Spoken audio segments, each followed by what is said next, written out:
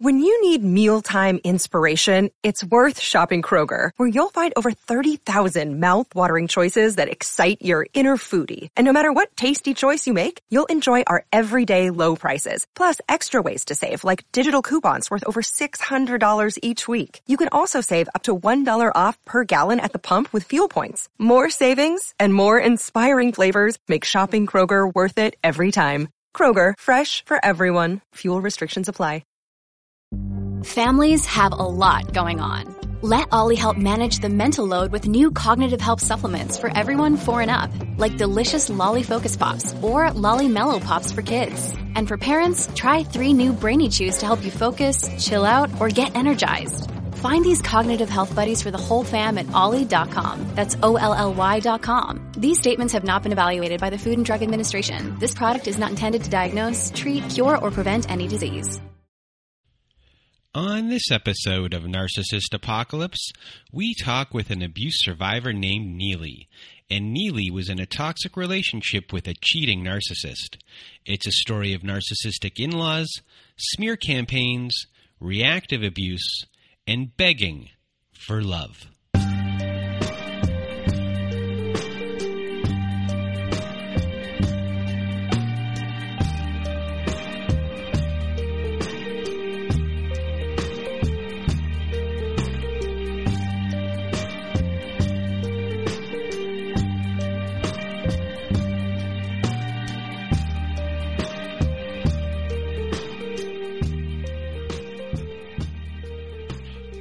Welcome to Narcissist Apocalypse. This is a podcast that gives a voice to survivors of domestic violence. I am Brandon Chadwick, but my friends call me Chad, and thanks for tuning in to this episode. So what is a narcissist, you may ask? Well, for the purposes of this podcast, we refer to a narcissist as anyone who has displayed a pattern of behavior that shows a limited capacity to appreciate others' perspectives. It is that simple. Now, if you have not been to our website recently and want to be a guest on our show, please do go to narcissistapocalypse.com. Top of the page, you press the button that says guest form. There'll be a lot of instructions and a guest form. Fill it out, and we will go from there. Also at our website at narcissistapocalypse.com, we have a community support button at the top of that page. But what is that for? Well, let me tell you what it's for. It's our own safe social network. We have a community of people on there who are in our forums. They're posting. We have integrated Zoom support meetings on Wednesdays and Saturdays. We have ad-free episodes, bonus episodes, and our community members are all amazing, and they're here to support you and cheer you on when you need it. So please do go to narcissistapocalypse.com. Top of the page, press that community support button today. Now, another way to get support is to go to domesticshelters.org. So if you or someone you know are experiencing abuse, you are not alone. Domesticshelters.org offers an extensive library of articles and resources that can help you make sense of what you're experiencing and can connect you with local resources like shelters and find ways to heal and move forward. So please do visit domesticshelters.org to access this free resource. And everyone, I think we're just going to get to our show. So let me just say that this is an interesting episode because I don't know if we've heard a lot about an in-law family like this before. I know we've talked about families or in-laws or future in-laws where the apple doesn't fall far from the tree. But in this case, this one's an interesting one. It's a real spider web of a family and how they've influenced a lot of decisions early on. So it's a little bit different than what you might have heard from a family before, just a little twist on it. And as well, when it comes to this recording, we had to record on 3 different types of recorders. The sound in some spots isn't, you'll hear it. For the most part, it's good, but there are issues here and there. Hopefully that won't disturb you. And now, without further ado, here is my episode with Neely. Welcome to Narcissist Apocalypse, everyone. With me today, I have Neely. How are you? I'm doing well. How are you, Brandon? I'm doing pretty good. And, well, actually, I'm doing really well, so thank you for asking. And today you are going to tell us your story. And you were in an abusive relationship, and unfortunately you were, but you are here today, and you're going to help a lot of people by telling your story. So from the bottom of my heart, thank you. And now, Neely, the floor is now yours. Well, thank you so much for having me today, Brandon. I appreciate it. The reason why I'm here is to share my story because, especially when dealing with narcissists, your world kind of flipped upside down with being gaslit, being morphed in a morphed reality state. And myself personally, I was in a marriage for 12 years with a narcissist and now have to co-parent 2 children with a narcissist.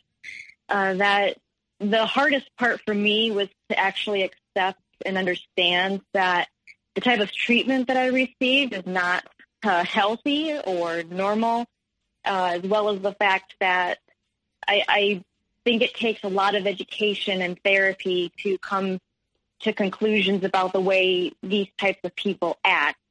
So I think this is one of the reasons why I'm here, is that awareness being brought to kind of the general public that may question when they see, something that doesn't make sense to them in a relationship, the red flags, or maybe even just being subtle. Maybe I could shed some light with my own experience in that respect. So when you grew up, did you grow up in a, I guess, quote unquote, normal home? Did you grow up in a dysfunctional home? And with either of those, were any issues created that were innocent issues created, or belief systems that you had going through childhood that maybe contributed to you being susceptible to the specific abuser that you had? I believe so, yes. I grew up with a family of 5 kids. My parents constantly fought. That was something I definitely remember, that most nights we'd hear screaming, and my mom would end up packing us up with backpacks and being like, "We're going to go on an adventure, you guys." And we would have no idea where we were going. And we would be gone for a couple weeks in a motel at a time, and then we'd be told that my parents were divorcing, but were getting back together, and that was pretty common. I was the oldest of 5 kids, so kind of that caretaker role with my mom's emotions, with her going back and forth between her and my dad of who we loved more and wanted to be with, and then her having the responsibilities of 5 children. I took it upon myself to kind of care for the situation and keep the peace between everyone. Like, if my mom was distraught, then it would be like kind of my assigned role to like make sure that the rest of the kids were getting, ready for bed and that sort of thing, that I became kind of an emotional carrier of a lot of people in my family, trying to stabilize my brothers and my sister, as well as my mom. And even to this day, especially as I grew older, there were some things that stuck out to me that my mom would end up saying, "Well, honey, that never happened," and that would make me question my reality, when I would have like friends saying, "No, I remember when, I stayed at your house and that happened." So I kind of grew up with like keeping the peace for everyone, with a lot of conflict in the home, as well as dealing with being gaslit and a burden to my family. So that in itself, I know, is a problem at, being in my early 30s now.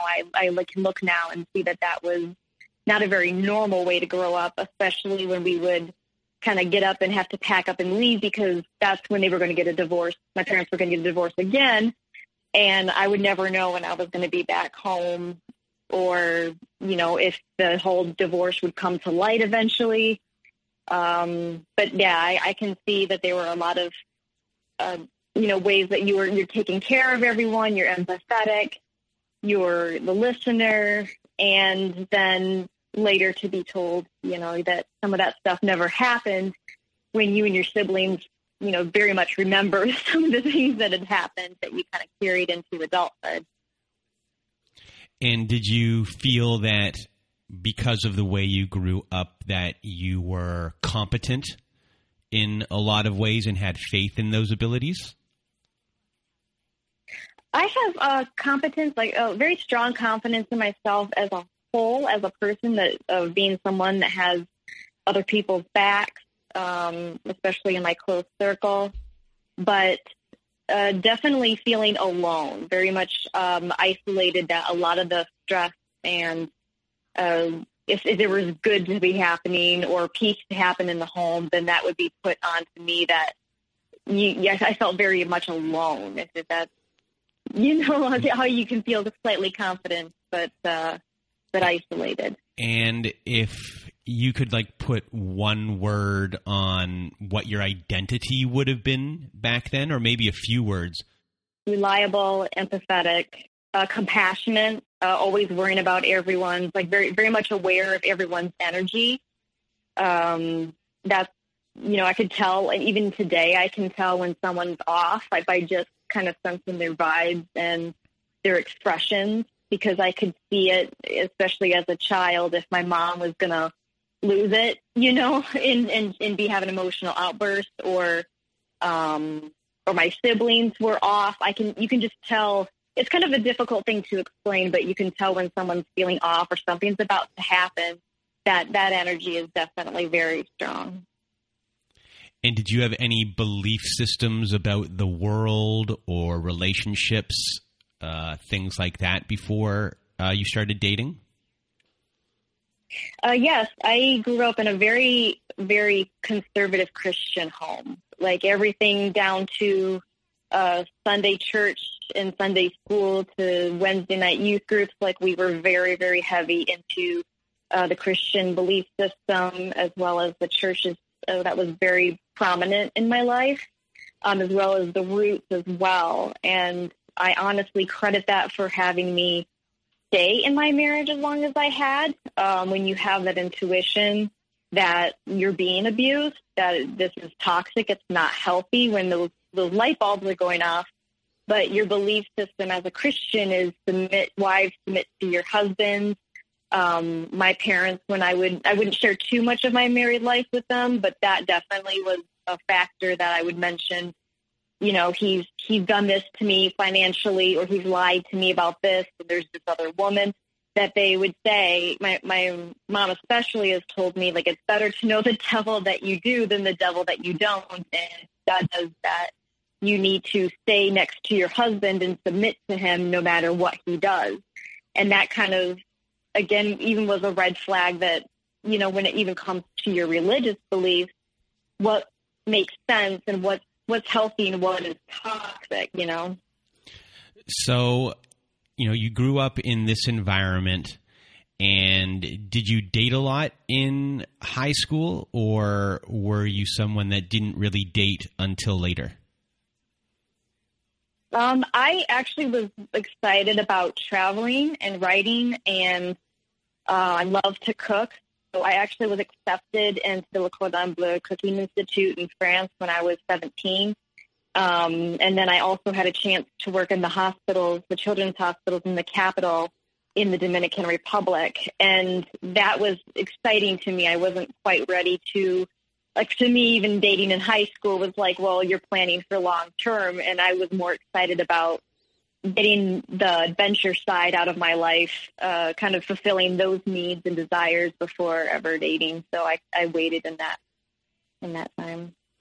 So was your the abuser in your life, was this the first person you dated?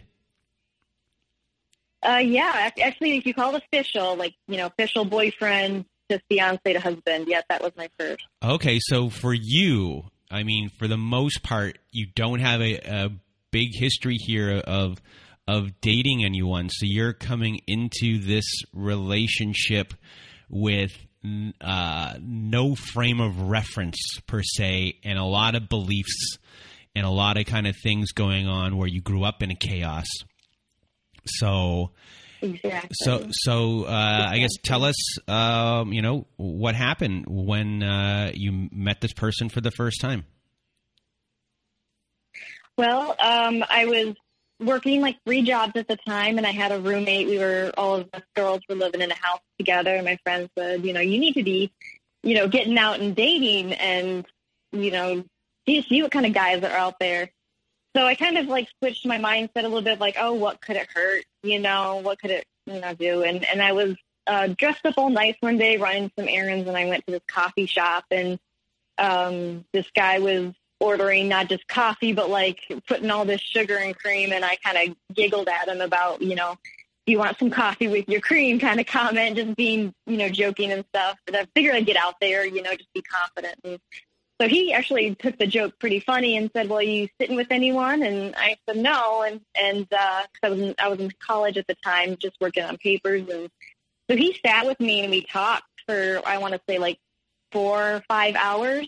And he, I guess, lived like about 2 hours away from me, he said, and he had just gotten a job over on my side of the state and was like just looking to meet people and that sort of thing. And so he asked me if I wanted to go on another date with him, and like an actual date, and take me out. And he seemed really nice. One of the reasons why I didn't date very often was because I was very picky. I'm a very confident overall person, very ambitious, a go-getter. And when at my age, I was only 19 at the time, and a lot of men were like happy living in their mom's basements, playing video games all the time. And I love playing video games too, but it kind of like a huge lack in ambition. And so here comes in this guy who's in a suit, and he's just starting a new job, and he seemed, like a very appealing to like someone who can grow with me, So with the core beliefs that I had of like looking for a strong and honest person, someone who's hardworking, that can match my energy because I'm a bubbly person, he just kind of started to meet like this quota. And for me not to have not been in a relationship before, I never had anything to compare it to, but it was like those qualities were what were appealing to me. And he would drive about 2 hours there, 2 hours back to see me.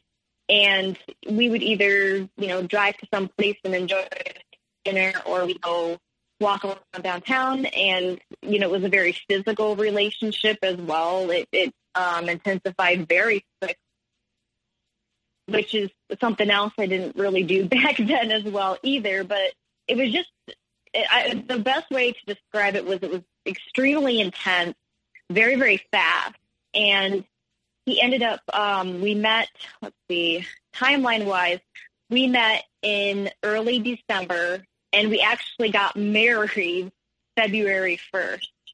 So 2 months from meeting to marriage, and I was only 19. So I kind of saw this as, with my immature mind at the time, that, oh my gosh, I've never felt like he's telling me like he's never felt so much of a way with someone before, and he's never cared so much about someone before or connected so much, which amplified my feelings, because when you have someone who's like crazy about you, you're thinking, well, if you're crazy about me, then we really could hold on to that, as we're going through the obstacles of life and have a family and grow old together, So if someone's really into you, it's a red flag now.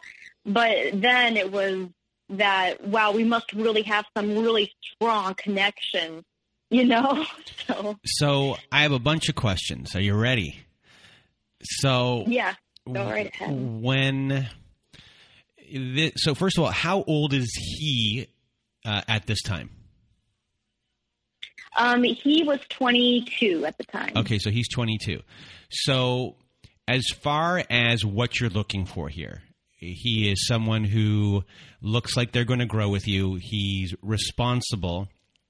He is attentive to you and your needs, and he is showing you affection and saying all of the right things. Is there anything else that he's doing that is attractive to you, that is giving you, a big hook, line, and sinker? Or is it maybe at this age, being 19, that's all you needed? Like, these are the things that you needed to just be like, okay, I'm in.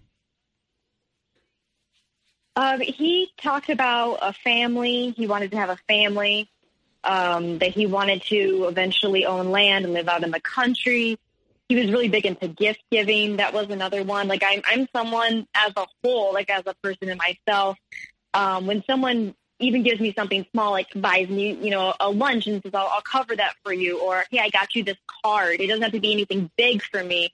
But when someone gives something to me, it's like, oh my gosh, you thought of me. That is so sweet. And so that was another thing too. He just seemed, you know, like you said, like very attentive and said all the right things of affection and compassion for, you know, and I won't say like an obsession. That was a little bit like worry, like a little concerning to me at the time, even being 19. But then part of me was like, well, it's just because he's so into you. And that's a good thing because you guys can carry that, you know, into the rest of life, you know. And when it comes to, I guess, your value system, you had the things you were looking for in your partner. But as far as your values go, and, you know, people make different value systems after their relationships are over once they leave an abusive situation, things such as actions not matching words, you know, drug use, or what's on your list at that time, and are any of those things being seen and you're just not paying attention? Not that's a bad word. And you are just overwhelmed by the other stuff that it just kind of gets slid away. It gets slid under the rug.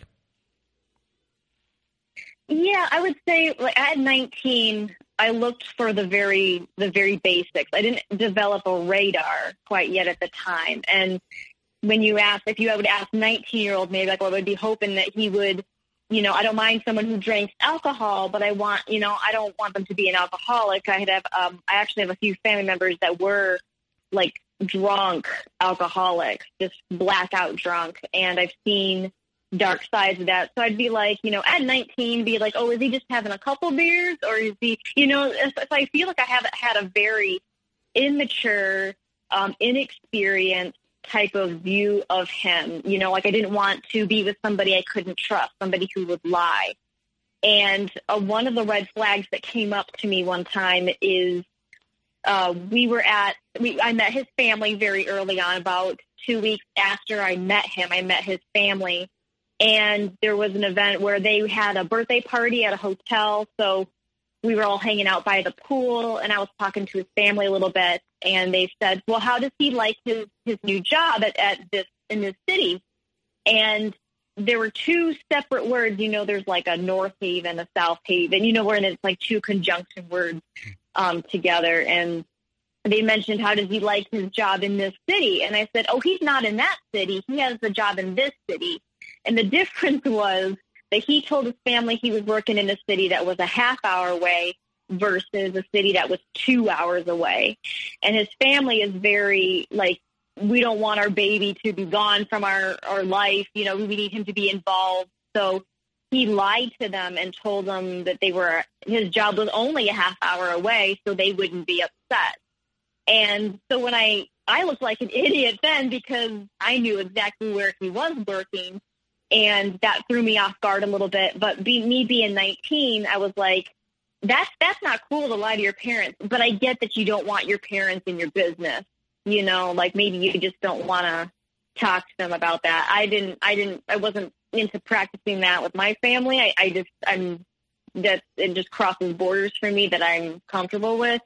But with him, I'm like, well, I'm 19, you're 22. You just don't want your parents like putting in their input, and you're just trying to avoid that. And that was the first red flag that I should have, rather than excuse it, I should have looked at that. So, you know, you get married, and after all of this, like a whirlwind, I would say, and you're now married. What happens after that? We leased an apartment together, and it was the worst winter we had in like 10 years or something like that. And he realized that even where our apartment was at and the job pay that he had, that it wasn't going to work out really well. He was struggling a lot. And so he was like, I don't think we can pay our bills as well as we should. And at the time I was working for his company, which was a software development company. I was web designing for him. And so he said, my parents said if we move a couple hours towards them, each towards them, we can stay in their basement for, however long it takes until we get on our feet. And then I do have a job opportunity that's a higher pay than what I'm already doing right now. And I think that's the best move for us. So we lived in an apartment for about, I want to say 6 months. Yeah, 6 months. And then we moved in with his folks. It went pretty well for the first 6 months or so at their house in the basement. Like I took turns helping making dinner. My nephew at the time was only 9 months old, and my sister-in-law was trying to go back to school and work. And I said, well, I can watch him for you, and like basically be a part of the family, because growing up in a family of 7, that's where I can look and see, like, I was very compassionate and loved being a part of a community and a group of people. So, and I wanted to have his family accept me and accept them, like be in their world and their life. And I ended up getting a job as a veterinary technician just to get my full-time work in as well. And 2 weeks into my employment, and noted I was taking birth control at the time too, I found out that I was pregnant, and that was about 6 months into our marriage. So very quickly, I had a positive pregnancy, like unexpected pregnancy test.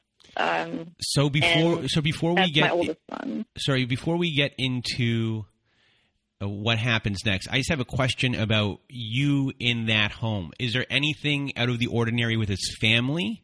And what's the dynamic with you and everyone in there? And do you get a better sense of the dynamic between him and his family while you're there as well? Yes. They didn't know that we were married. And the thing with that was he proposed to me very quickly, like 2 months after I met him, and we eloped like on a Super Bowl Sunday, secret wedding by the lake type of thing. And we both agreed that my family and his family we'll do a big wedding later.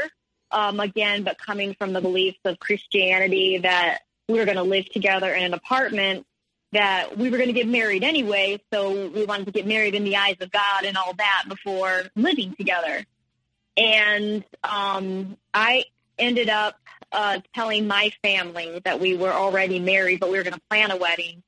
And during the time that I had moved into my ex's family's home, they still thought the wedding, was going on, that we were just engaged. And so I did see some odd things, like his 2 sisters and his mom totally ruled the roost. They got to decide everything. They were very critical, very judgmental people. They wanted to pick out what my wedding dress was going to look like, and they wanted full control over the wedding. And I just and I was expected just to go along with it. His dad had an accident of some kind back when he was 18, where his dad was hospitalized and had some kind of virus that when he recuperated and was better, that he was just never the same mentally and emotionally. Like, he's very short-fused, not very compassionate, just snap at everybody. And so after that incident, his family said, well, now it's up to you to carry us. And they believe that their son, he's the third born out of 4 children. They told him, and they told me when I had lived there, he's going to save us all. He's going to be the one who's the entrepreneur of the family, and he's going to buy us yachts and cottages and all of that. He's going to be the one to carry us. So that was like an off couple comments and stuff here and there. I'd see how much they put him on a pedestal and how they idolized him so much, like he could do no wrong. I did find out that he had a business when he was 18, and his family actually bailed him out of a bad situation because he had spent too much money than he had earned. And so his credit tanked, and his family bailed him out financially. And on top of that, my ex had a really, really nice car at the time when he bought at 21, but he couldn't have bought it without his mom. So his mom ended up making the payments for him and then had him like write a check to her each month with whatever he could pay. So he had this like really nice vehicle. So I could just see like all these things. And I couldn't make out in my mind and process either this was a very supportive family, like, hey, we fall, we fail, but family's got your back, you know? Oh, no. So I was thinking to myself, here is this guy who is put on a pedestal by his family. He's the third child, and he has all of these expectations that are put upon him.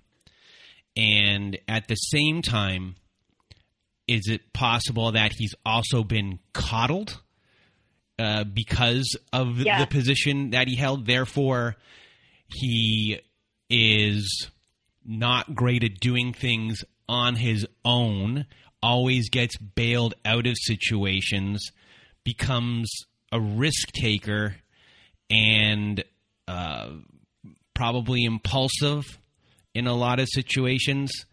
And with all of then because of the expectations that are laid upon him, he then has to keep everything a secret because he's always screwing up.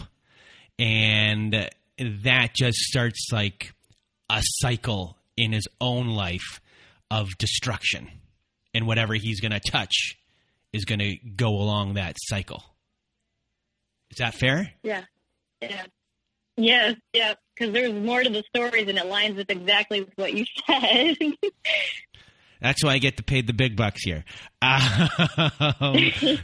So, you kind of learned this about the family, and then you get pregnant 6 months in. What happens then?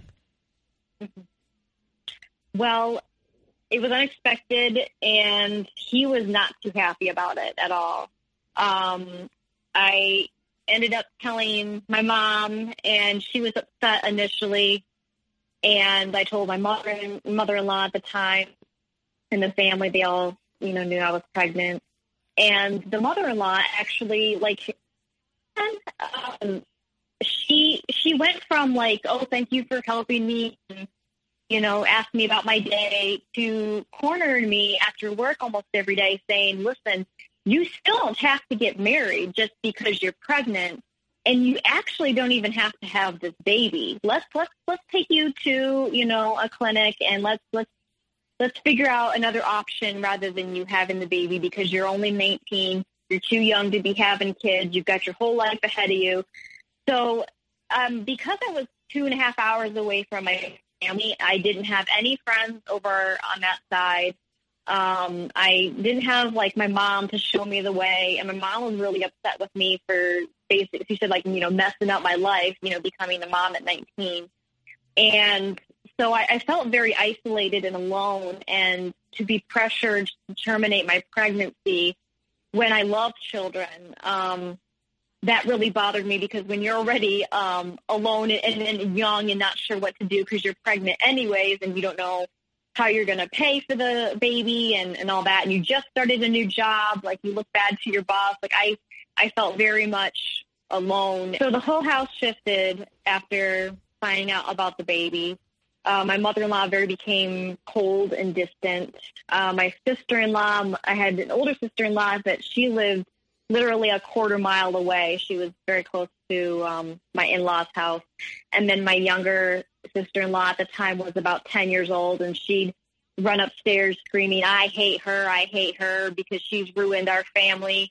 So it was because of this baby, and because of because I knew I was in a tight situation, not the most optimal situation to be in, to be pregnant, but that children were very important to me, and not just from my Christian beliefs about an unborn child, but from my heart, I always wanted to be a mother as well. And I'm well, I guess this is, I tried to do everything right, and I still got pregnant, so this obviously was meant to be. So at that point, I don't know if it was probably because I was more of a solidified person in my husband's life, and they didn't like that, but that was a turning point for me.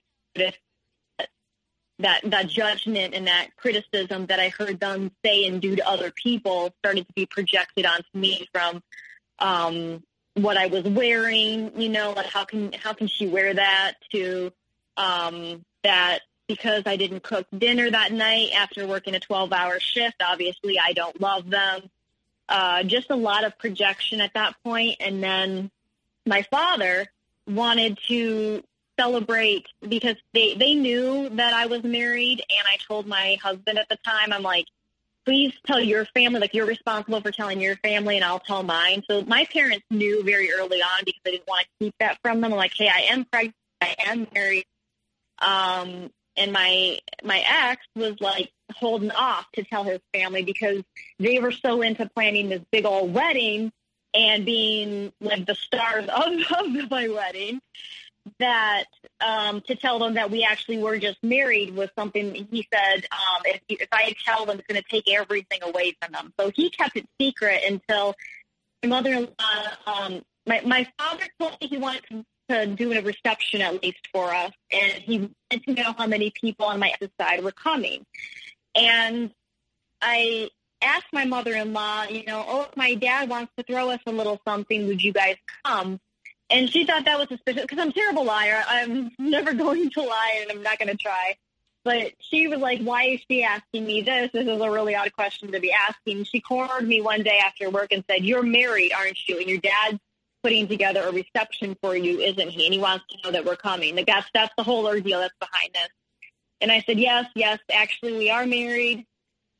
We were married on this date, and that's that. And so she blamed me for forcing her son to marry him and to keep that secret from him. So even when I said he was supposed to tell you, not me, and he had been holding on to it for like 3 months, trying to keep this secret that we were married. So when it got out to me and I was put in a corner and told, I bursted the entire truth. And so they held me accountable for his actions, which I already put as a person. I always put so much blame on myself naturally to be like, well, I could have fixed that, or I could have protected us from having those issues, and I just didn't do enough. And to be coerced and be told that I forced him to marry me and all that stuff, it just made me feel like, I don't know, like just like it's a 2-person decision. Like I promised I didn't make my son do anything, and I just carried like all this guilt on myself after that situation. So right here, you are dealing with a toxic family, and you are you feeling like this is you marry this person, you marry the family, this is a bad idea? Are you making excuses? Are you asking your ex-partner, hey, why aren't you doing anything here? What's going on? Is his justifications kind of good enough at the time? And, just imagine really what they're saying about you when you are not there, because in a weird way, you're taking away their golden goose, or you're distracting their golden goose, or what they think is a golden goose, from doing his job, which is to take care of them. Mm-hmm. So yep. When are you able to recognize that then and talk to other people about it, or are you just like, this is what I'm dealing with?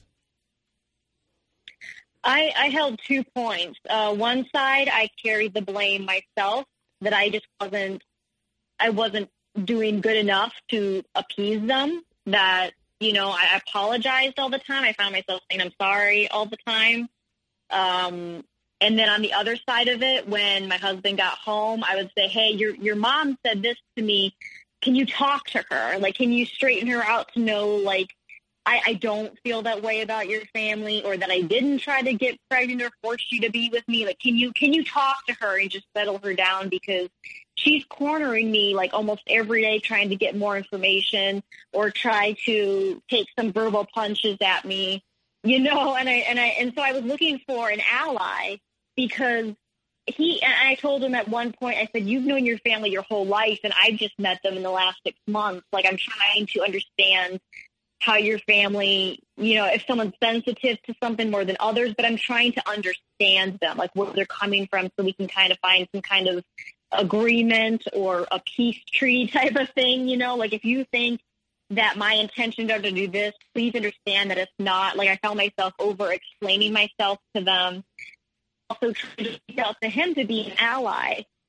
And there was one point where I was about 7 or 8 months pregnant, and I didn't want to have the baby in my in-laws' house.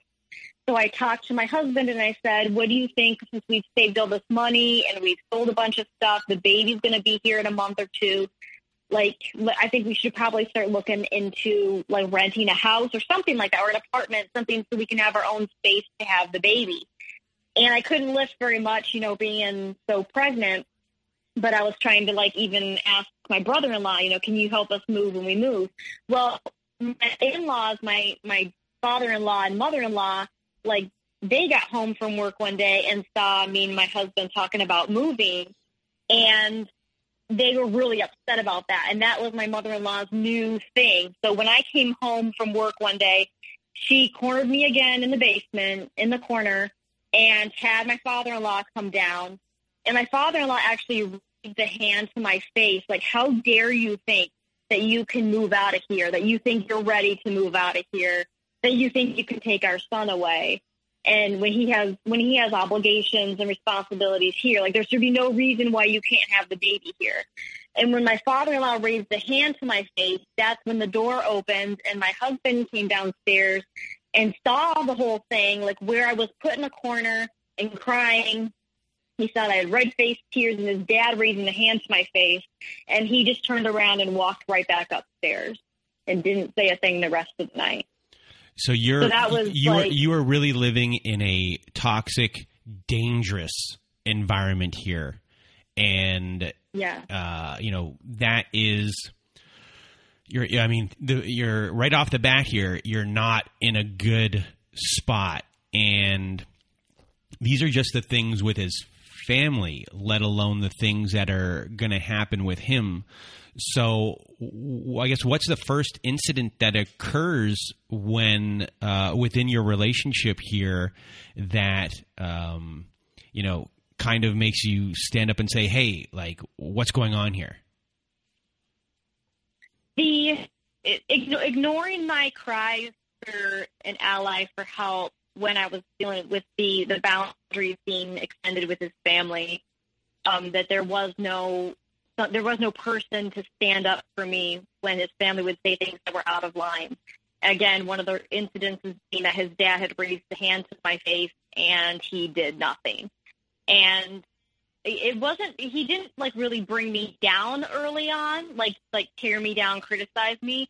But it was kind of like anything that I told him that hurt, that we needed to address, would go in one ear and out the other. The bigger issue was with him. This is his understanding when I asked him about why he did in the aspect of cheating. 2 months after I found out that I was pregnant, he ended up reaching out to a girl online, and it became a regular thing for him 2 months after I found out I was pregnant to reach out to any and every woman who would talk to him. And I didn't find this out until February. So started the affairs in September. And the first girl reached out to me. I was on my lunch break, and she said, from one girl to another, I am sorry, your husband is on the prowl. He has been talking to me for the past 2 weeks and has told me terrible things about you and that he's actually going to leave you for me. And I saw your profile picture on Facebook, and I saw that you were pregnant, and I'm so sorry. He never told me, So she sent this whole long email and saying that she's going to send all the transcripts of what they had discussed. And so I read these all, and at first I didn't want to believe it. And I ended up him and saying, are you on your lunch break? Can you come talk to me? So he drove from work to meet me, and I asked, who's Heather? We'll just say her name's Heather. And he's like, oh, I don't know a Heather. And I said, oh, really? And I showed him all these transcripts of basically most of it was him tearing me down and bringing her up. So it was everything from how intelligent she was. It's so nice to, my wife is so stupid. It's so nice to talk to an intelligent woman, to I love a girl that looks cute in a sweatshirt and a dress, can pull off the two moves, whereas my wife just looks like, just like trash, all the time. And so it was about bringing her up and bringing me down, and that was most of their conversation. And then it was about what we call future faking now, about how someday they're going to be together, and, he's just got to get some things going in a row to meet with her. And I couldn't accept it. I was in denial, but that was like the first blast. So he went from being extremely affectionate and attentive and just all up into me of like, wow, us together, we're soulmates, we're this and that, and to that he didn't want to talk about the things family was doing. And I would say, like, this is not an acceptable way to be treated by anyone, period, let alone like having your family treat me this way. And he would just walk off or roll his eyes, just almost as if like I was a mom talking to my teenage son. And so I just felt like, even no matter if I came to him and said, please talk to me about this, it really bothers me, and try to look at different ways to communicate to him, I was just not relevant to him. So he was soliciting some escorts, and those came up into other women that had reached out to me and said that he was communicating with them, and it was all flirtatious conversation. Much of it was sexual, with about 3 women. And I confronted him on it, and he cried, and he said he didn't know why he did what he did. He's so sorry. He's just been so stressed with my conflict with his family and the new baby. He didn't want to be a father. Just so much that he just needed to distract himself, and that was the wrong way to do it, and he was sorry. And he did the whole roses when I got home, and the sorry letter, asking for forgiveness. And so, again, coming from my Christian background, it's like, if you guys run into problems in a marriage, you fix them, you figure it out. And I go, well, this was just one time that he did. I mean, it was multiple girls, but it was like, okay, this was back in September. All these emails and messages were dated back in September, which was shortly after I found out I was pregnant. So maybe he's doing better now and he's not doing it anymore. So, so when he started crying, did you start caretaking his emotions, and did that kind of was the focus then kind of put on him at that point and what he has to deal with, and all of a sudden your situation or the cheating was not as important in the time, so he kind of diffused it and kind of put you on a trail somewhere else? Yes. Initially when I saw him crying, I realized, like he made a mistake, and he realizes that, and he's upset with what he did. He didn't mean to. He just had poor judgment at the time. Like, I made all of these excuses in my head for him, and I'm like, I'm scared too. Like, I've never been a mom before. Let's figure this out. And I started to excuse that behavior in that moment because of those tears and have it be, well, this was the first time, So all of the justifications that he was giving gave you justifications for everything, plus your belief system. Boom, we're all good, even though that's the first big problem. Yeah. So What happens after that? So I gave birth to my son in April, and I loved my son, like just immediately fell in love with him. And I ended up taking my 6-week maternity leave and spending so much time just getting to know my child and doing the whole new mom thing. And we're moving forward into just a month later into May. And I was up north with his family, and he was there too, just for, like, that's what they did, was go up a lot of weekends during the spring and fall time to the cottage. And I didn't have a laptop at the time. And I said, hey, since the baby's asleep, is it all right if I check my email and just check up on stuff since we're kind of out in the boonies? And he said, yeah, no problem. So when I logged onto his laptop, I noticed that there were tabs up with active dating websites, and it said active 24 hours ago, active 12 hours ago. And so, I mean, multiple, I want to say like maybe 3 or 4 dating websites were like logged up to, almost as if he forgot to, take it down. And I was like, like, oh, maybe he's letting his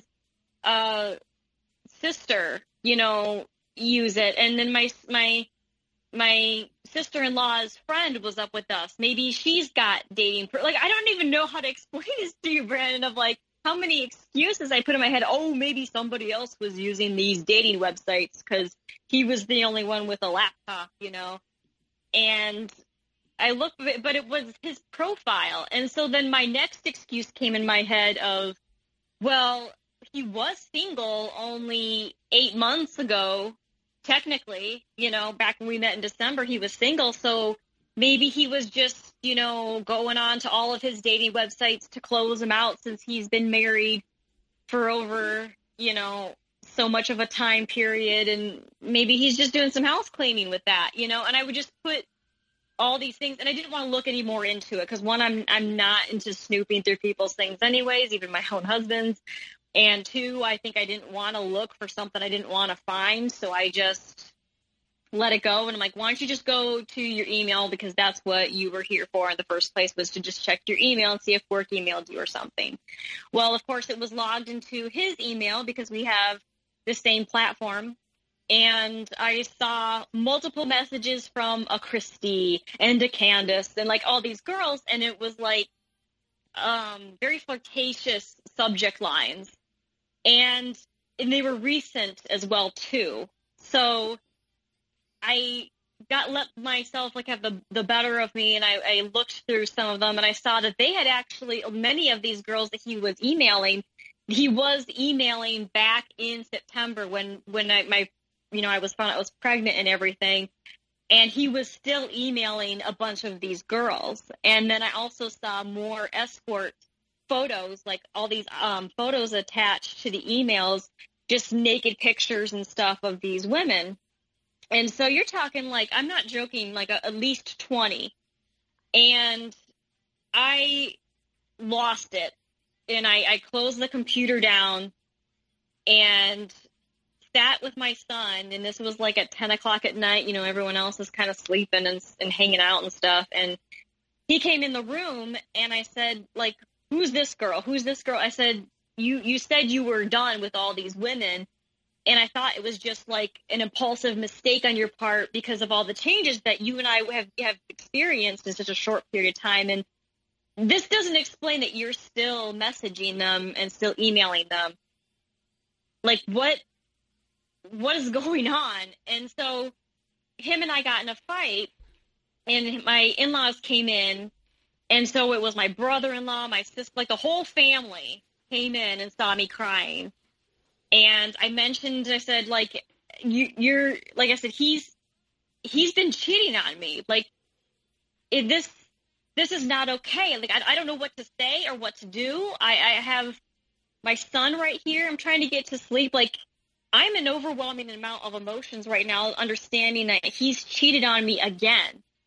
And so he left the room and went outside just to go into the hammock in the backyard. And his mom came to me and my sister-in-law came to me and they're like, all right, let's settle down.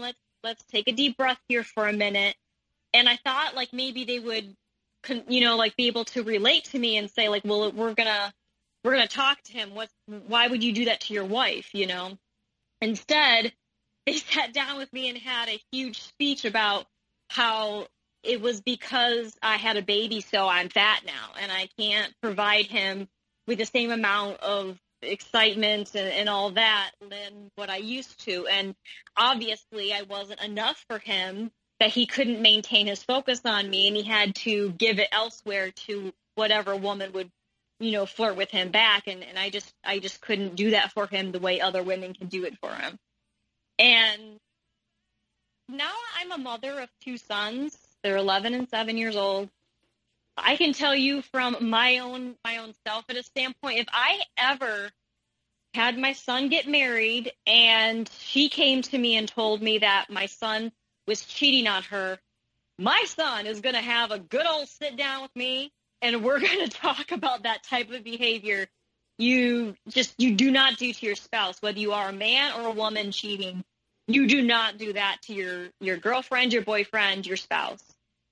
And to hear such a different perspective from my sister-in-law and my mother-in-law that I was not enough, and it was my fault that he cheated on me, really messed with me mentally. And then later they told my husband that I actually have postpartum depression and that I need to be seen as a psychiatrist. So he came and told me, you just have postpartum depression. That's why you're so emotional. And I said, like, I love my baby, my attention on my baby and his needs being fulfilled, and my joy that I have with him as his mother is that postpartum depression is totally different. I'm really upset that you are cheating on me, and nobody's validating my feelings right now, you know?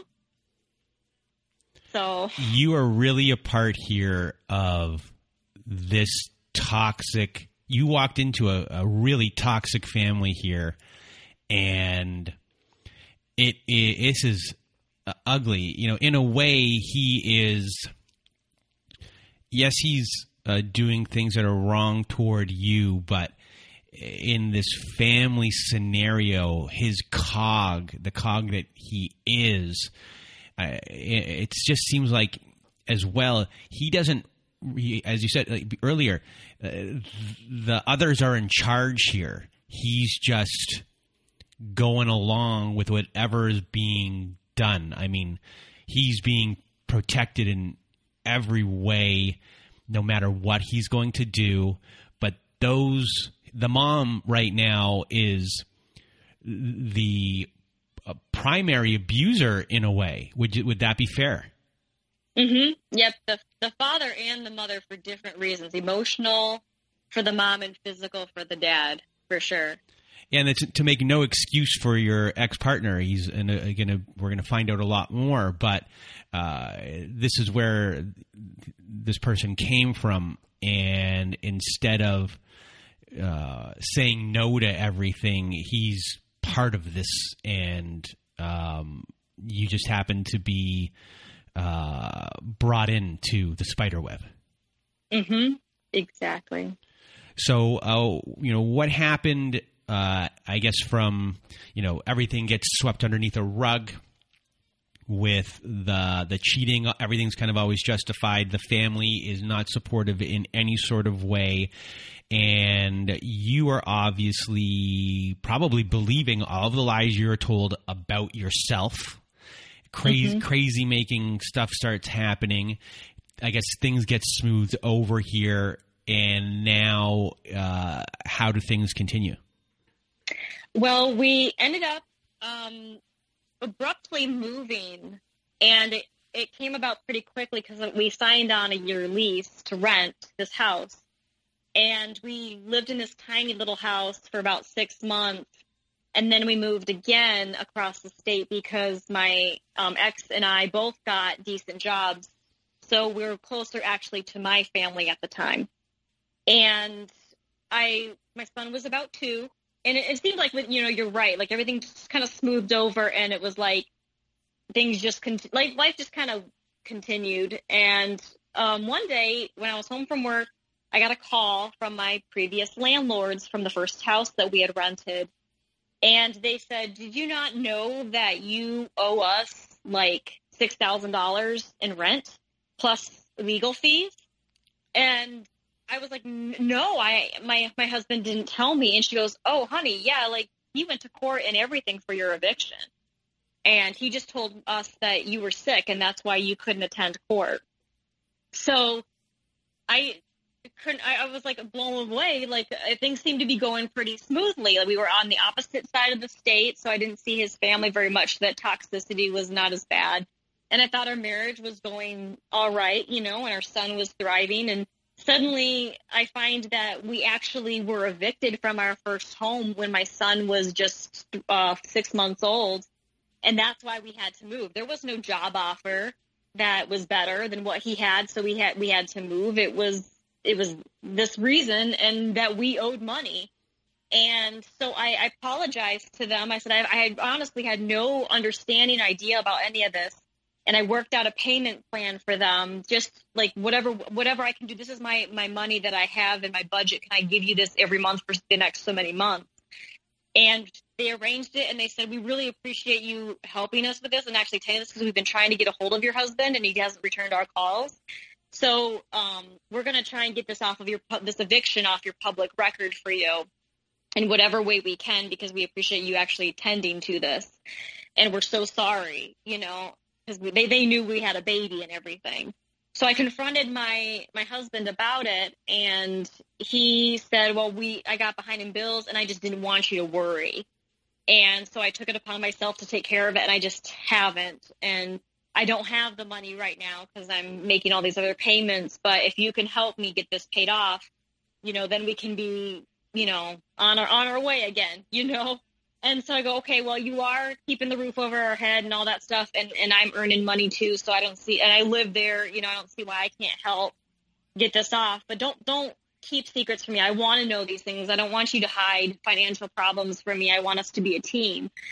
And so the way that he handled it then was more compassionate. And that let me put my guard down of like, oh, he just didn't want me to worry about the finances. And then later, it almost kind of came all at once. I have no idea why the timeline is so close, but it only was like a month later, and I started getting collection calls looking for me. And I had a credit card when I was 18. That was something positive I was brought up in my family, is like, have a good credit history, take care of, your cards and all that.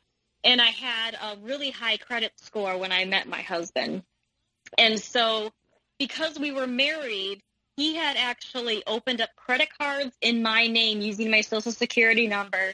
And because we were married, he said it was all right to open this card in my name. And he ended up maxing out all of these credit cards in my name. And that's why I was getting the collector's calls. And I didn't know how to handle that, because I couldn't, one, pay for all of these thousands and thousands of dollars in credit card debt, as well as like when I came to him about that, I said, why am I getting collection calls for this card? I never opened up this card. And he goes, yeah, like, don't you remember, you said, why don't we get a credit card that we can both use? And I honestly had no recollection of any of these cards that he had. I mean, it was like 3 or 4 different credit cards. And he said, well, we just got behind in bills, and I didn't want you to worry about the finances. So I took it upon myself just to put our groceries and all that on the cards. And honestly, I never saw the transactions. I don't know if they were, something for him for fun or what it was. I mean, we were quite broke being young kids with a baby. So we, I was trying to like empathize with him and say, life is hard being an adult. Sometimes you get behind on bills, and I made more excuses for him. And I said, well, why don't we figure out how to get these paid off? And he's like, well, I just don't have the money, because I also owe my mom money. I owe my dad money. I also owe my brother-in-law money. So it was like constantly like put on my shoulders. And I was the one who suffered from it, because he had himself as like an authorized user on him, but his credit wasn't plummeting more. I mean, his credit was low anyways because of his past business, like I mentioned to you from, years ago. But he had tanked my credit down about 300 points, that if I wanted to separate from him and leave him, I couldn't get an apartment, not only because I was like a mom of a young kid and my job wasn't, he didn't want me to work anyways, but I still worked a part-time job with the baby, and I couldn't afford that anyways. But on top of that, my credit score was so bad, and then with the eviction notice on top of it, I never could have gotten like even an apartment for me and my son if I chose to leave. So that was like another way of being trapped, that he kind of put it all on me to pay all these credit card bills, on top of the eviction payments. So after that happened, how did things get smoothed over again? A lot of I'm sorry's. I was just trying to keep us going. Will you forgive me? Roses, a letter, love bombing. And I forgave him again. And then it was like he got heavily involved in a lot of hobbies at that point. So at that time, I was looking with my son, like my son and I worked together in a kids area. So we worked full time. It was great. And I realized that I couldn't trust my husband to protect me when it came to like family events, birthdays, holidays, that was always going to be an issue. Because he just wouldn't do anything. He just let his family say and do whatever they wanted, which made me feel vulnerable. So he would end up just going either by himself, or if I was brave enough, like, okay, I don't care what they say to me or about me, I'm just going to go and I'm going to be like a good person there. Like, I'm going to enjoy my time. I'm going to socialize and just do my best. Maybe eventually they'll like me. And so I just put my focus on just be your best self, and hopefully they'll love you eventually and accept you. And know that you're a good person, that you're worth getting to know. And I put a lot of focus into my son. And so when him and I would work together, those were like the best years of my life, because we worked like 2 years in this place together full time and packed lunches together. And it really gave me a chance to bond closely with my son rather than focus on when am I going to find more women? When am I going to find more financial, debt that I've got to be paying off because he can't pay it. And I noticed my son was like so good with other kids, and I wanted him to have another kid, or having another kid to be with him, a brother or a sister. So I talked with my husband and I said, well, he's going to be 3. Like, do you want to try for another child? It would mean a lot to me because I love children. And that was my drive and passion was my child. And so he's like, yeah, we can have another kid, but I still want to do my hobbies over here. I want to collect this. I want to do that. And I said, that's fine. I love my children. So at that point, when I was pregnant with my second son, that's really when I just started to shift. Instead of focusing on how I can heal my relationship with my husband, that wasn't ever going to be healed. Like, it just seemed like there was more and more things, like him not telling me the full truth, and I cared too much that I found that the stress was just really messing with me. And then the stress of dealing with my in-laws and them not liking me, that I've got 1 or 2 choices that I can pick from here, is either divorce and tell him like, there's no relationship here. Like, I try to have one with you, and your focus is on, these other girls that you say are just your friends, but I'm not allowed to go out with you and be around them. Or, or you're into this hobby now and there's this happening over here that makes me uncomfortable. I just chose to put my focus on my children at that point. And I also got into teaching fitness classes. Like, I got my certifications in yoga. So he would end up getting into a new business that he, opened up this new business over here. Then he got into this hobby over here. He was constantly bouncing to different things that he was like never home. And so the house was like, I mean, if you want to talk about a narcissist with pregnancy and children, I mean, it's so odd how that fits to the T of feeling how alone I felt. Like, during my whole pregnancy, I had some complications with my youngest son. He wasn't there for any of it. So he's married with children, mm-hmm. and he's living a single person's life. Yeah. And for you, focusing on the children is the easiest thing to do. It's the least painful thing to do. And it also, for you, you don't have to confront the situation. You're kind of still thinking out, what do I do? What's going on here? You do have 2 children. This isn't an easy decision to make, especially with your belief system. And, how am I going to make ends meet? There's so many things that are going on here for you to kind of just say, I'm going to put on the pause button. I'm not going to make any decision that might be too rash in a sense. Let's kind of feel it. I am feeling alone, but at the same time, at least in this loneliness right here, I feel safe. Is that fair to say? Yeah. Like I'm investing in my children and, my fitness and my work. That was kind of what kept me going. And I'm not having those regular conversations with him of like, hey, I'm really lonely in our marriage, like trying to communicate. I mean, like you kind of laugh because regular marriages do communicate and they go, oh, I know this bothers you. I don't want to hurt you, with what I'm doing. Let's figure out a new solution. You work together as a team, and instead I did everything I could to avoid like having those cries of like late night conversations of like, you're hanging out with this girl again. Like you won't even let me meet her, but you say she's just a friend. Like all this conflicting information that just put a strain on your emotional and mental health, just control. So, what started off with infidelity, etc., kind of in that realm, and is lying and the finances, the financial abuse that is happening. Does verbal abuse and emotional abuse come into play ever? Yes.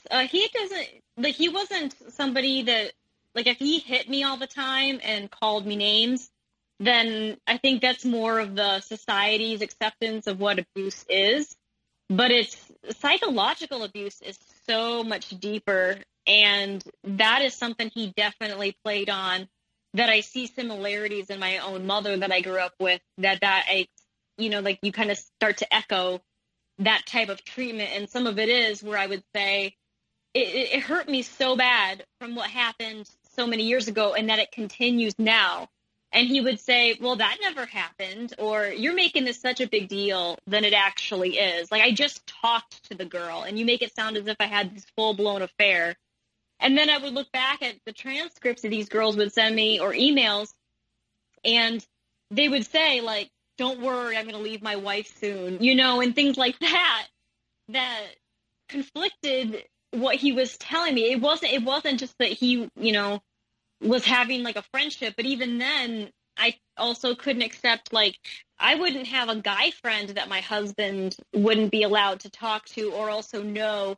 But I also don't believe that a married woman should have, like, be friends with single guys or guys in, like, vulnerable relationships with, like, because that puts a temptation or an issue, a possible issue within a relationship. It's not respecting your partner, So I see that now, but back then it was like, am I really just too sensitive to what he's doing? Like, he's just going and doing these hobbies that he enjoys, and there happens to be some girls there.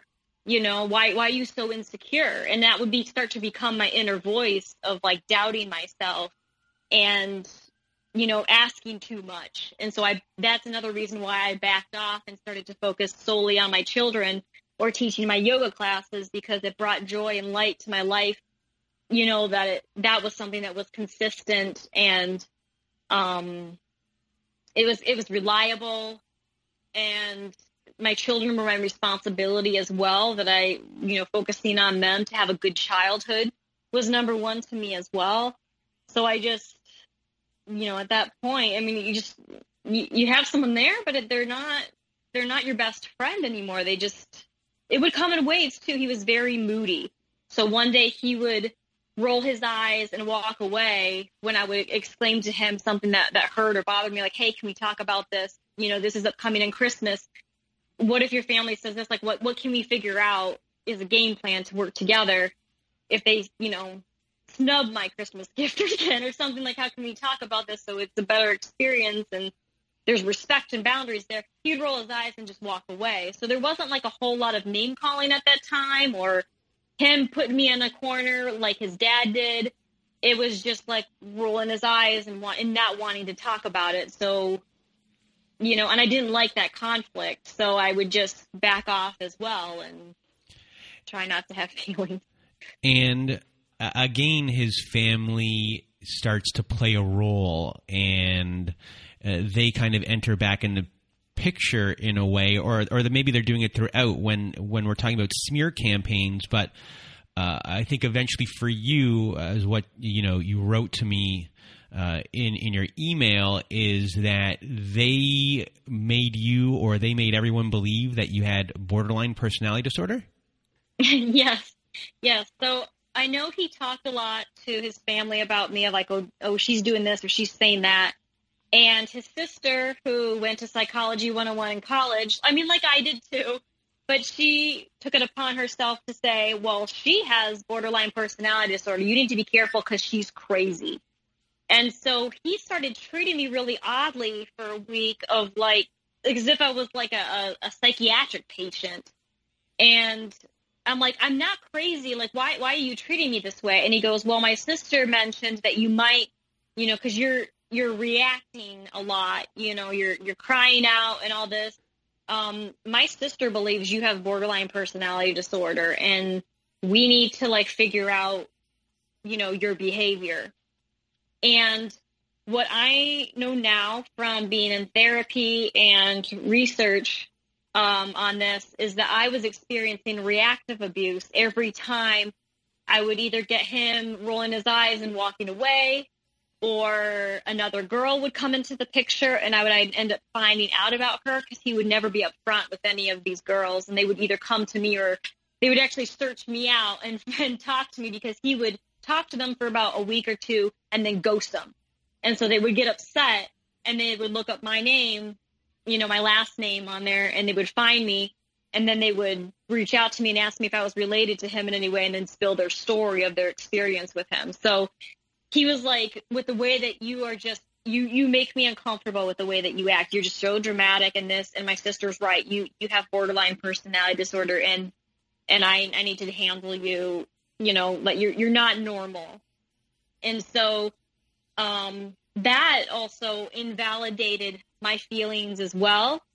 And again, I want to reflect back onto this. My own mother, when I was 16, 17 years old, especially around 18 too, my mom and I had a lot of conflict, and and it was like mother-daughter, teenage girl stuff. And my mom would tell me that I'm a drug addict and I'm an alcoholic, even though I've never had alcohol in my life, and I never touched a drug outside of, acetaminophen for a headache, And so she would tell me that I'm crazy and I need to go to a mental institution.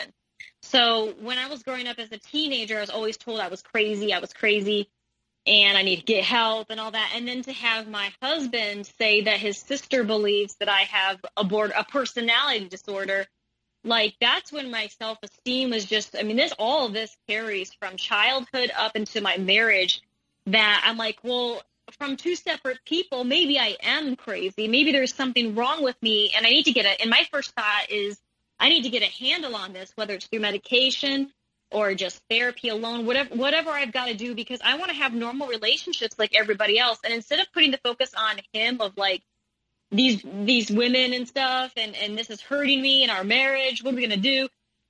Instead, I told him, like, I took a step back and I go, maybe I am crazy and I'm just not accepting. I'm in denial. So I went to a psychiatrist, I went to a therapist and a counselor. And I asked him, I said, I laid out my whole life story, and what I've experienced.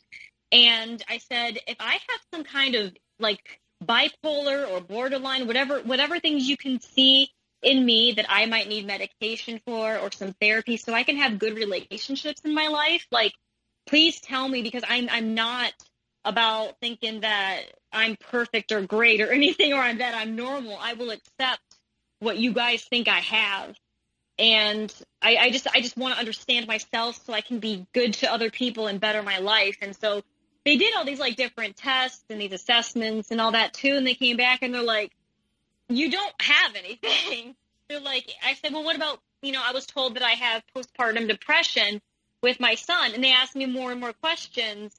And even when you go to, the OBGYN after having a kid, they ask you these questions. And I didn't have postpartum depression. I was depressed because I was a new mom and my husband was cheating on me. And that would make any woman struggle. And they actually told me, they said, what you're experiencing, though, when you're crying out and you're saying these things and these things, you're experiencing reactive abuse. Like, do you not know that you've dealt with toxicity for most of your life through your mother, through your dad enabling your mother, through this family that you're married into, as well as your husband being enabled by his family? Like, do you Do you not understand that that's the reality? Not that you're crazy and you need to be medicated or you need some kind of cognitive therapy to fix yourself so you can have good relationships with people. You're a good person. You're very empathetic and down to earth, but if people are seeing that and taking advantage of it, and you don't have, we can't diagnose you with anything. And I've went to multiple ones to even say out there humbly, like, if there's something wrong with me, please tell me so I can fix it. And nobody had anything for me. Like there was nothing. And so, and that was around the same time too, that I started to, when I laid out my life story to them and just let them digest it however they could and reflect back to me, they all told me one thing, that I was dealing with a narcissist and a narcissistic family, my in-laws. And that was the first time too that I ever heard of narcissism, so that was and did you understand exactly what they meant at that moment, or were you like, okay, but like you didn't really fully comprehend what that meant yet because you didn't did you dive down and do the research? I did. Okay. I'm definitely somebody that wants to know the inside and out of everything. If I'm not an expert in it, I want to keep learning and always keep learning. So they gave me some resources after that. They said, this is what it is. This is what you're dealing with.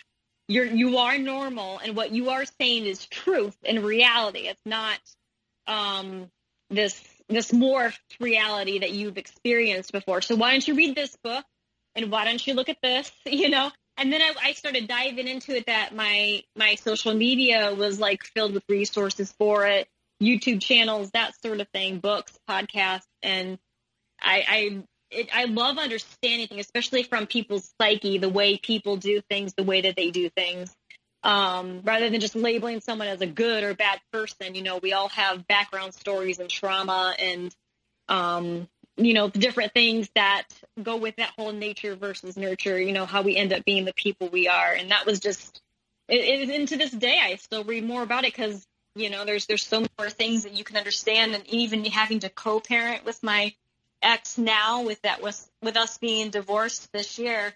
And then he actually got into another relationship only 3 months after we filed for divorce. Oh, we'll get there. We'll get there. But before we get there, so I first want to say good on you for not going to one or two, but going to 3 different people and getting 3 answers. And that is, it's one of those things where everyone says, hey, I got diagnosed with cancer. Go get a second opinion. Go get a third opinion from a doctor. But no one really says, when it comes to the psychiatry field, from the therapy field, what you went to go find out, that you went to multiple people, and getting the group answer really solidifies things, that you're not the one that's gone crazy here. And how important that might have played in the role, as far as, if you only got an answer from one person, hey, maybe that one person is wrong, but you went and got it from a few people. So that's a great lesson for a lot of people right off the bat right there.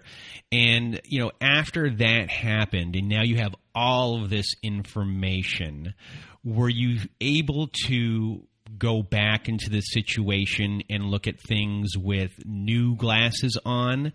Or were you still stuck in this trauma bond and found it hard to speak up for yourself, or I guess or not, what's the best way to put it? Or were you still trying to avoid the conflict? It was a mixed bag of emotions. I completely could accept his family's kind of, I want to say, like, where they laid it out for me and said, this is what you're dealing with this family. But I still wanted, like, because my husband was like my best friend, my partner, the father of my children. I hoped more that it was like, I know the apple doesn't fall far from the tree, but it was almost like there was part of me that's like, I want him to know I know he grew up with that kind of perspective from his family, but not that I wanted to like shift him to be a true partner or something, but it was like, maybe I can get through to him Like, I know we've had conflict. All it's been is conflict with his family, and then conflict with other women, and conflict with the financial, hiding these financial things. But I want to really get to know him, and I want to have a close connection, that deep connection you have with your partner. Like, and we've had kids so early. Maybe we can go on more dates. Maybe that will help us deepen our bond, and then he'll respect me more. So when it comes time for holidays, he'll feel more connected to me. So I know that he'll be on my side, that we can work through this together, or that he knows that I'm a team player with him, that he doesn't have to hide financial things. So did you feel, I guess maybe your strategy would be that if I gave him the full unconditional love and understanding of what he does deal with and what he has to deal with his family, and that you could tug him away from them, and then if you're able to remove him from the family and separate them, that he himself might get better? Not really to keep him from his family, but that he could have like my perspective. When you've grown up with one way for so long that you think it's normal, that I just wanted him to, like, if we would go to picnics or birthdays or holidays, that rather than him just roll his eyes and walk away when his sisters like got me in a corner yelling at me about something, or they're saying, they're all talking about me in the kitchen and I come in the room and I'm disrespected.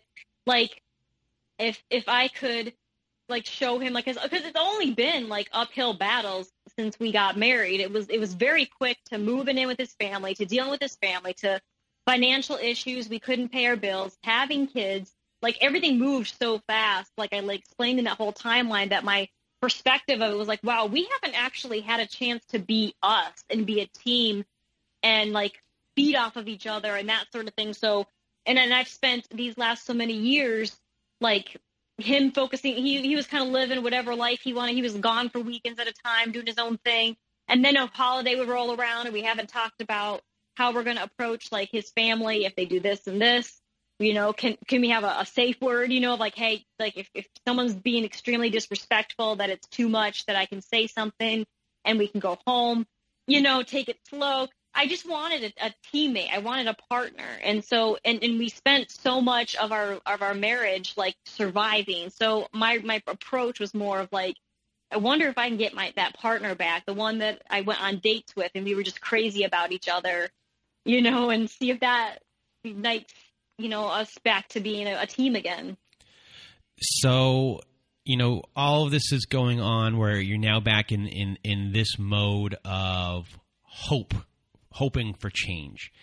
And how far into the relationship are you at this point? Is it now, is your second child been born?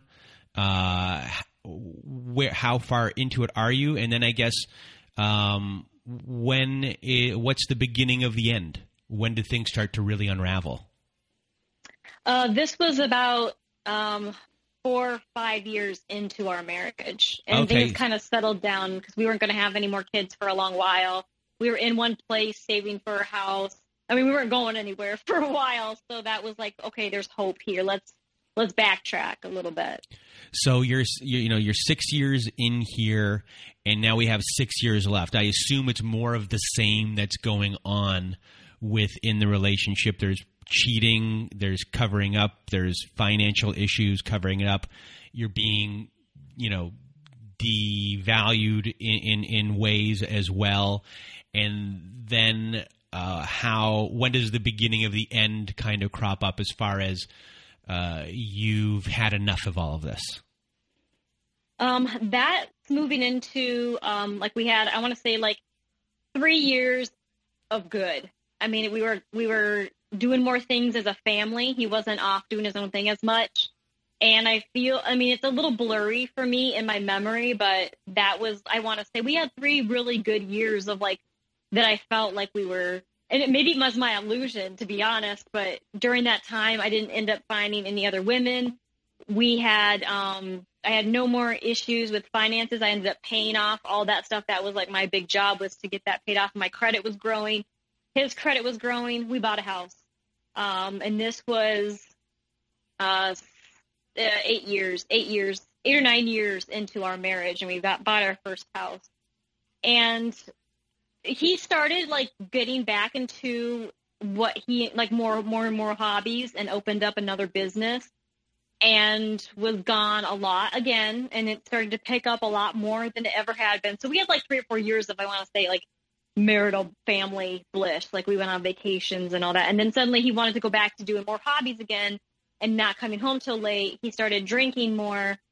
And at that point I was like, well, you know what? He's got like all these friends that are girls that are single or having struggling relationships that he's helping them through their difficult times, according to him. Like, oh, I don't find her pretty, but she's going through a difficult time. That's why I hearted her photo and why I've been talking to her. You know, I'm just helping her. And so I started saying, well, you know what? Then I'm going to start getting out there more too. I'm home all the time. And I do love teaching classes now and then to get, you know, doing my own hobby, but I'm going to start making more friends too. And so I had friends that were married, and I was friends with the husbands and the kids and all that stuff. And when I got out a little bit more, I found like a couple guy friends that were in relationships, and they weren't looking for a girl or anything like that. But I was like, well, I'm going to start getting out more because I'm home all the time, or I'm teaching classes solely to women because he would be upset with me if I dressed up nice. Like, where are you going? Are you trying to impress the guy? So that's something that I wanted to mention too throughout our marriage. It was always like, well, you look a little too nice today, you know, and you're trying to impress the guy. And I couldn't see anyone more important than my husband. I just didn't have any desire at all for any of that. So I found myself dressing down and not wearing as much makeup and trying to make myself look ugly, almost like unattractive. Aside from like being into fitness where I was in shape, I didn't want to be too obvious that he would accuse me of cheating. So the accusations started coming around again, and he's like, well, who's this guy? And I said, oh, that's my friend's husband, or this is somebody that I'm actually networking with for my personal training business. If you want to meet him and stuff. But I would end up like over explaining myself of who these people were. And that led to more and more fights. And so it got to a point like it's hard again. I'm trying to explain this clearly, that he would go from like extremely loving and, oh, I picked you flowers, like from the store on my way home, I thought of you, to, you know, being almost heartless in our fights, like completely non-human when it comes to empathy of my cries out for like, who's this girl? You know, I'm worried about this is going to be another Candace or another Heather or whoever. Or he would go and accuse me of cheating or something, or like, he ended up GPS tracking my vehicle, and I didn't know that I was being GPS tracked. It wasn't some equal thing. And he said, well, who you having sex with in a park and ride for 10 minutes? And I said, oh, like I was getting back into the gym again. And when I left the gym, I was like, I'm feeling good. Like I'm starting to take care of myself again after having kids. I want to like, you know, I was going swimming at the gym like 3 times a week. And so I was like feeling extra good that day. So I sat in a park and ride across the street from a coffee house until the coffee house was open. And it was like, because it was like 6:50 in the morning. So I sat in the park and ride under a street light for 10 minutes. So it was like kind of safe there. And I brought us home coffee to start the day off right, because I was feeling so good about myself and being motivated. And his first thing was like, who are you having sex with in a park and ride? And I was like, no one. I was waiting for us to get coffee. And then I found out that he was GPS tracking me, but I wasn't allowed to have locations on for him. And that like brought down, it was kind of like a re-up of our fights before, of like no trust, and you know what you're doing is hurting me. It's not equal. And then I found out too, when I was mentioning to you that I was, you know, going to all these different like psychiatrists and therapists and counselors, they have you do these little worksheets and papers. And I found out that he was going through all of my papers when I was at work, all my private counseling sessions and psychiatric papers and all that stuff too. And he says, who's this guy? And it was an acronym because when I was in therapy, they were talking to me about using this acronym as a source of like anxiety therapy to remember. And he thought it was like a guy's initials.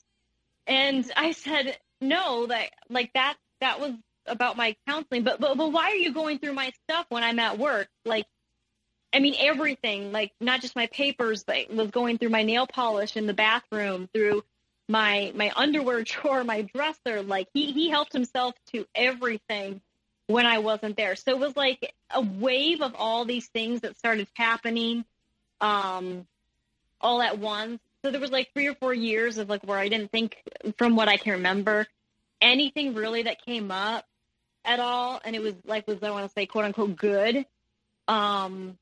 But it was like a wave of all this stuff, the going through my stuff, the accusations of cheating, that I'm looking too nice. Am I going swimming because I'm impressing some guy? Just the GPS tracking me, but I wasn't allowed to have shared location with him. And then he would be gone for like weekends at a time and say he's going to do one of his hobby tournaments or something like that. But I never knew exactly if he actually did or not. So that created more distrust as well. So what is, I guess, the beginning of the end where, you know, the first straw happened and things would unravel from there? After one of our bigger fights about all this that I explained a minute ago, lasted until 3 a.m. in the morning, and we had work the next day, and I said, this has got to stop. Like, we have to get a divorce or separation for a while or something, because we're not right, and we have 2 kids, and we're not surviving. So we decided to start the divorce process at that point. This was 10 years into our marriage, and he added on all these other girls, like, immediately on his Facebook, so I defriended him because I didn't want to see it. And so I was like, well, he's gone for weekends at a time, and, you know, or all over, you know, late into the night until 2 or 3 in the morning. I'm going to start going out as well and just be single, because he's thinking he's single. I'm going to pretend to be single too.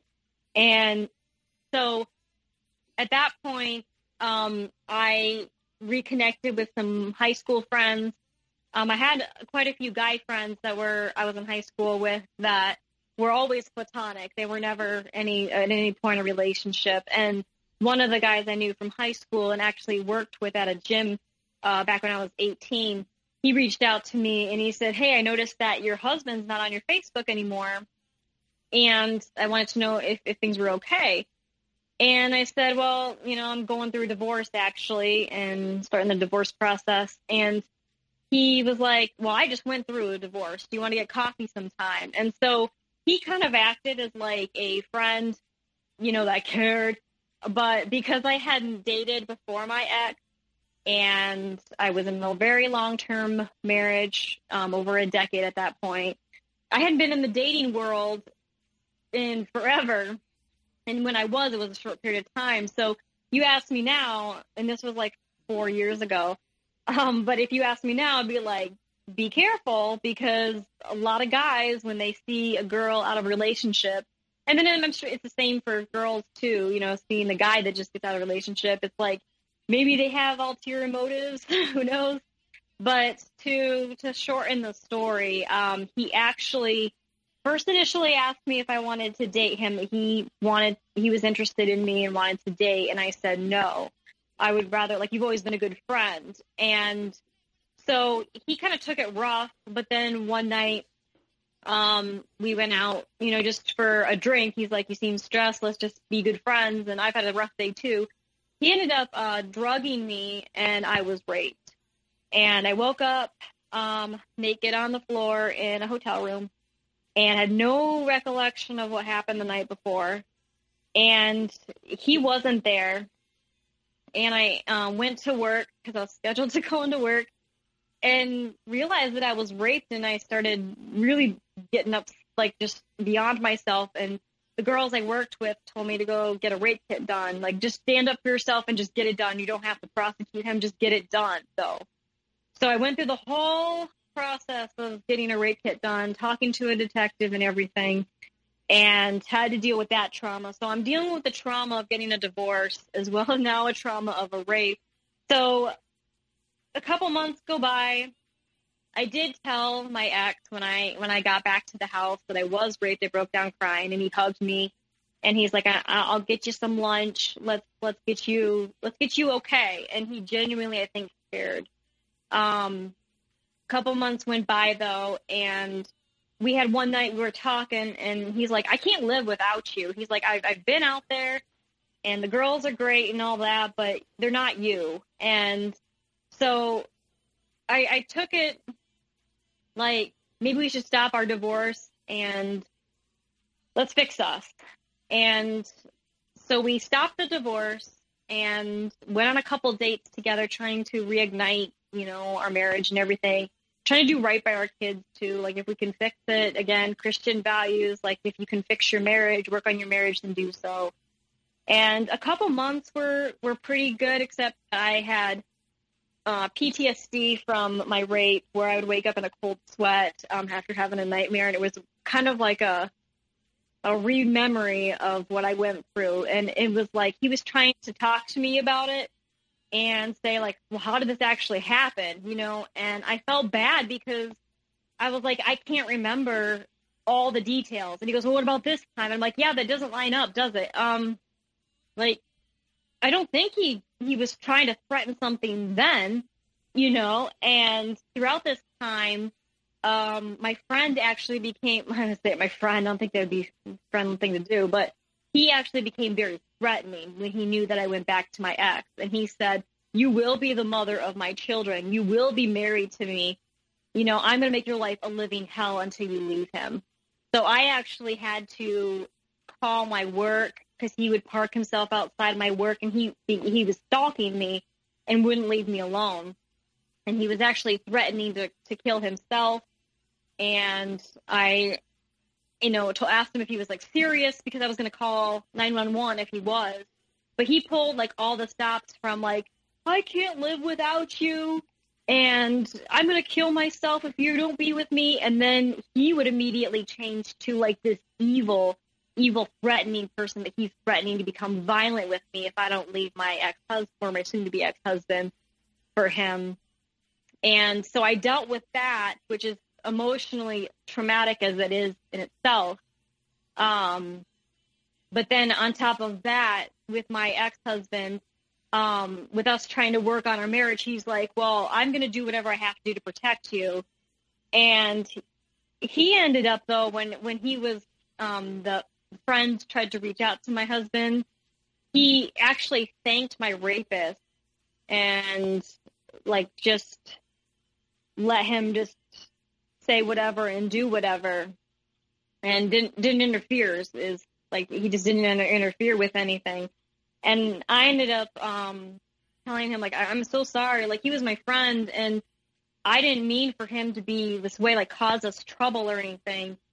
I'm so sorry. And I felt like it was all my fault, And so he started, my husband started telling me that I'm damaged goods after that. And that's what some of the fights at that point were, that I'm damaged goods, that he doesn't want to be with damaged goods. And if he wants me to be with him, if he wants us to be together, then I need to call myself a fucking dumbass and get on my hands and knees and beg for forgiveness. And it just started like escalating from there, like what I could do for him to show that I was worthy enough of being with him, since I'm such trash now that I've been raped.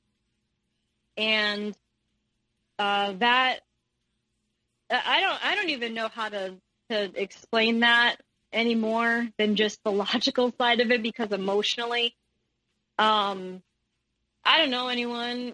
I'm sure there are women and men out there that have gone through similar situations, but you go through a divorce, that's traumatic. You go through a rape, that's traumatic. You deal with verbal, physical, and sexual abuse, that's traumatic. And then on top of that, not being good enough for your spouse because you're trash. That's a lot to deal with. And when he's saying all of these things, are you believing these things? Do you try to prove yourself to him? And if you don't, what happens after that? I had a lot of guilt. You know, I feel like with this friend, I should have caught some things that didn't sit right with me, and I should have saw them as red flags. And so when my husband told me all these things, I'm like, that could have totally been prevented had I not trusted this friend. It's my fault. It's my fault. And then that was just reiterated in me over and over again, not only with my self-talk that I had to go through therapy with and talk to a counselor and a therapist about. But then on another note too, I didn't have a supportive husband. Like, he was nice to me for that one day when I came home and I was like, I've been raped. I don't know what happened. I'm a mess right now. I just need a hug. I just need a friend. And that was when we were separated. And he was like, well, let me get you lunch. And he was like so empathetic towards me and kind. And it immediately flipped. That I saw like the way that he brought me down and screamed at me and told me what was so wrong with me. I accepted it. Like, this could have totally been prevented had I been smarter, you know, had I not trusted him. And I mean, I think healing from a rape like that, and then on top of that, having a man that's standing outside of your place of work and then threatening to hurt your children, is enough to give you PTSD of some kind, let alone your partner who says he's your partner and then have him say you're damaged goods as well. Like, how dare you? I mean, I've never been suicidal at all. But that was definitely one of the lowest points in my life. And then on top of all of that, because of my lack of sleep and my lack of the ability to feel peace at home, I wasn't on my game. And when I was at my work, I was in the closet doing some cleaning and looked up, and whoever had used the ammonia before didn't screw the lid on right. And I bumped my head and had a chemical burn, the ammonia spill into my eye that I've lost sight in my right eye. So I had all this inflammation in both of my eyes and couldn't see very well. So I was just a mess at that time. I'm trying to laugh and be a little more lighthearted about it, but oh my gosh, all of that hit all at the same time. After that, he ended up meeting the friend ended up meeting another girl, and they got married 2 months later. So he left out of the picture. Around this time as well, I just asked for some peace, like a cease, type of thing, because we were fighting, my husband and I were fighting so much about the whole situation. Like, hey, the timeline doesn't add up. And I'm like, I'm trying, to get this together. And when I talked to a trauma specialist, they said, a lot of the things when you experience trauma, you get so frustrated with yourself because you can't put a timeline together. And, you just got to be patient with yourself. So at that point, after the threat was gone, and I'm here to deal with, I was legally blind in my right eye and trying to heal from that accident at work at that point, then he just started focusing on his own thing again, and I focused on going to therapy and healing. Then COVID hit, so we're boosting up to the time around COVID, and then the focus was survival. Everybody didn't know what was going on. Food was very scarce in the stores than usual, and everyone was worried about getting sick and all that. So we were like, well, let's just buckle down on this lockdown and, go back to we'll put a garden together. We'll direct this focus on the kids, play more board games. Let's not fight. We got to survive through this. And then once it started to taper a little bit, like everybody started to get a little more comfortable on the daily protocol with the whole COVID situation and everything, he started telling me like a bunch of things that he, wanted to do. And they would end up coming out because we were home, everyone's on lockdown. And I mentioned kind of earlier in the show here that his drinking kind of bothered me, because he would end up, if he would be upset, he would drink. And there was a couple nights where he would talk about another girl and accidentally let it slip that there was actually a girl who's so great and all that because she does this like he does, and she comes to his show all the time. But she's not a threat. She's none of that. And I'm like, that sparked my issues from the past of like, oh boy, it's another girl. Like, am I supposed to worry about her? And I wasn't allowed to be friends with her or come to his show when she was there. Like, just a lot of odd things, And he had grown very close to her because she was having issues with her relationship. So he was there for her, which was a red flag. And when he would get really drunk, some nights with us being on lockdown, he would drink and drink and drink and then start spilling to me like all these things that he wanted me to do sexually that would excite him. And I'm a very adventurous person, but I just didn't know how to handle it. And I didn't know how to do those things for him. And it just made me feel again like I wasn't enough. And with the way that he came off in daily life and everything else, he just seemed like a very reserved person.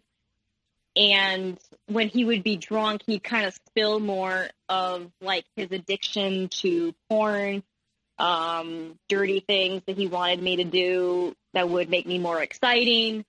Like, it was almost like he had a different side of himself that when he was sober, he didn't want to know that he shared that with me accidentally, or that I, could go on. Like, if he lended me his computer, that I would know that he was into that kind of stuff. It was almost like having like two separate lives, two secret lives. But he like, when he would be sober, he would like, well, I don't want you to do those things. I don't want you to be that way. But kind of like as a last hurrah, I like told him like, well, we could do these types of things if that would excite you. And like, you're so busy with this girl coming to your shows and stuff. I can be exciting. I can be cool. I can be adventurous too. And then that whole night was a mess. But he ended up getting super, super drunk. Stopped, for a second and pulled me aside and told me, like, you're not the girl that I want. You're not the girl, that I thought you were. And he tried to leave without me, and he tried to leave drunk. And that was like the official end of it all. I told him, I said, like, I can't keep doing this. I've tried everything to have you, to show you compassion, that like, when you would tell me all these lies, like, well, you did this because of this and that, and it hurt me, but you did it behind my back or anything because you had good intentions. Like, I've tried so hard to be good enough for you, and there's always another woman. And when I turned the other way and tried not to think that there was, like, in the end, I'm only hurting myself. And I said, you've gotten me on my knees, having me call myself names over and over and over again to appease you so I'm good enough for you. Or that I do X, Y, and Z with your family, then I'll be good enough for you. That you won't accept me. Like, I feel terrible for what I experienced, but you're like what I went through with my rape and everything. I have so much guilt, and you put more guilt on me. Like, I just had a night where I burst out of everything of like, I can't do this anymore. And the fact that you even told me in a drunken state, but still, I think sometimes when we're drunk, we have sober thoughts, right? Like, people spill a lot of things because their consciousness isn't holding back. That I said, I've seen in transcripts and emails that I'm not the girl that you want, that I'm not intelligent or beautiful or any of that compared to everybody else. And I'm so tired of begging for love and begging for connection from you and begging for for honesty, that you won't lie to me about even the littlest things. I can't do this anymore. And during that time, aside from lockdown, I had been selling a lot of stuff that I didn't need anymore and trying to save money, because the more and more I was in therapy, the more my eyes opened to how I was genuinely treated. And I realized what I was dealing with was an abusive situation. And it wasn't the classic, slap her and she's got bruises all over her, and him screaming at me that I'm this, that the cops can hear or something. That's not always abuse. Like, that is abuse, but the way that I was treated, I looked and things lined up so much. I mean, from the examples I've given, that it's not healthy and it's not love. And I never would have had him beg for love from me or beg for truth from me. And that I realized it was a one-sided relationship, that it was, how much can I serve him? How much can I make him happy and be good enough for him so he doesn't stray? So I'm good enough for him in all aspects. And it was just a losing battle. And I stayed in therapy because you have those times, even if you have like a logical understanding of what you went through, sometimes you just lay in bed and you still think, that was my fault. Like, I didn't do enough. I'm not enough. And I caused them to cheat, or I caused them to lie to me. Maybe if I would have done X, Y, and Z, maybe it would have been better. And then you have to remind yourself again, like, do you do that to other people? Well, no, I don't treat other people that way. And did you give your all? You ask yourself and overthink all these things, right? So even then, we were officially divorced June of this year, and I'm still constantly learning and forgiving myself and doing things like this to share my story and bring awareness to others as well, that maybe they can resonate with some of it and realize that they're not crazy. Maybe they don't have, some type of thing that's keeping them from being lovable or accepted or deserving of truth and loyalty. It's a lot. It's a very deep situation to be in. And if you have words of wisdom or advice for everyone listening, what would it be? Words of advice or wisdom. Keep loving yourself. Keep learning. If you're in therapy, keep asking questions.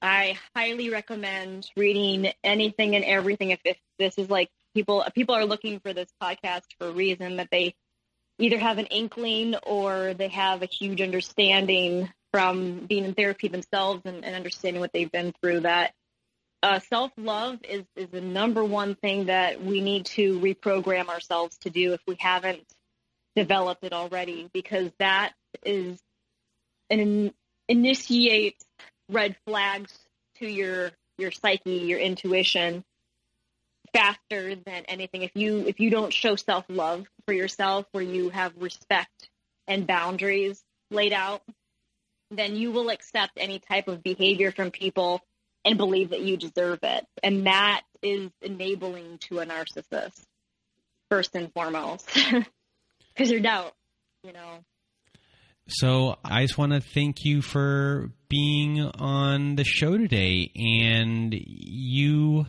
didn't do anything wrong, and you should know that, and that, your story today is going to help a lot of people. So from the bottom of my heart, thank you so much for being here today. Well, thank you so much for having me. I really appreciate it, and thank you for listening and your input. It's highly appreciated. So thank you. And from Neely and I, we hope you have a good night.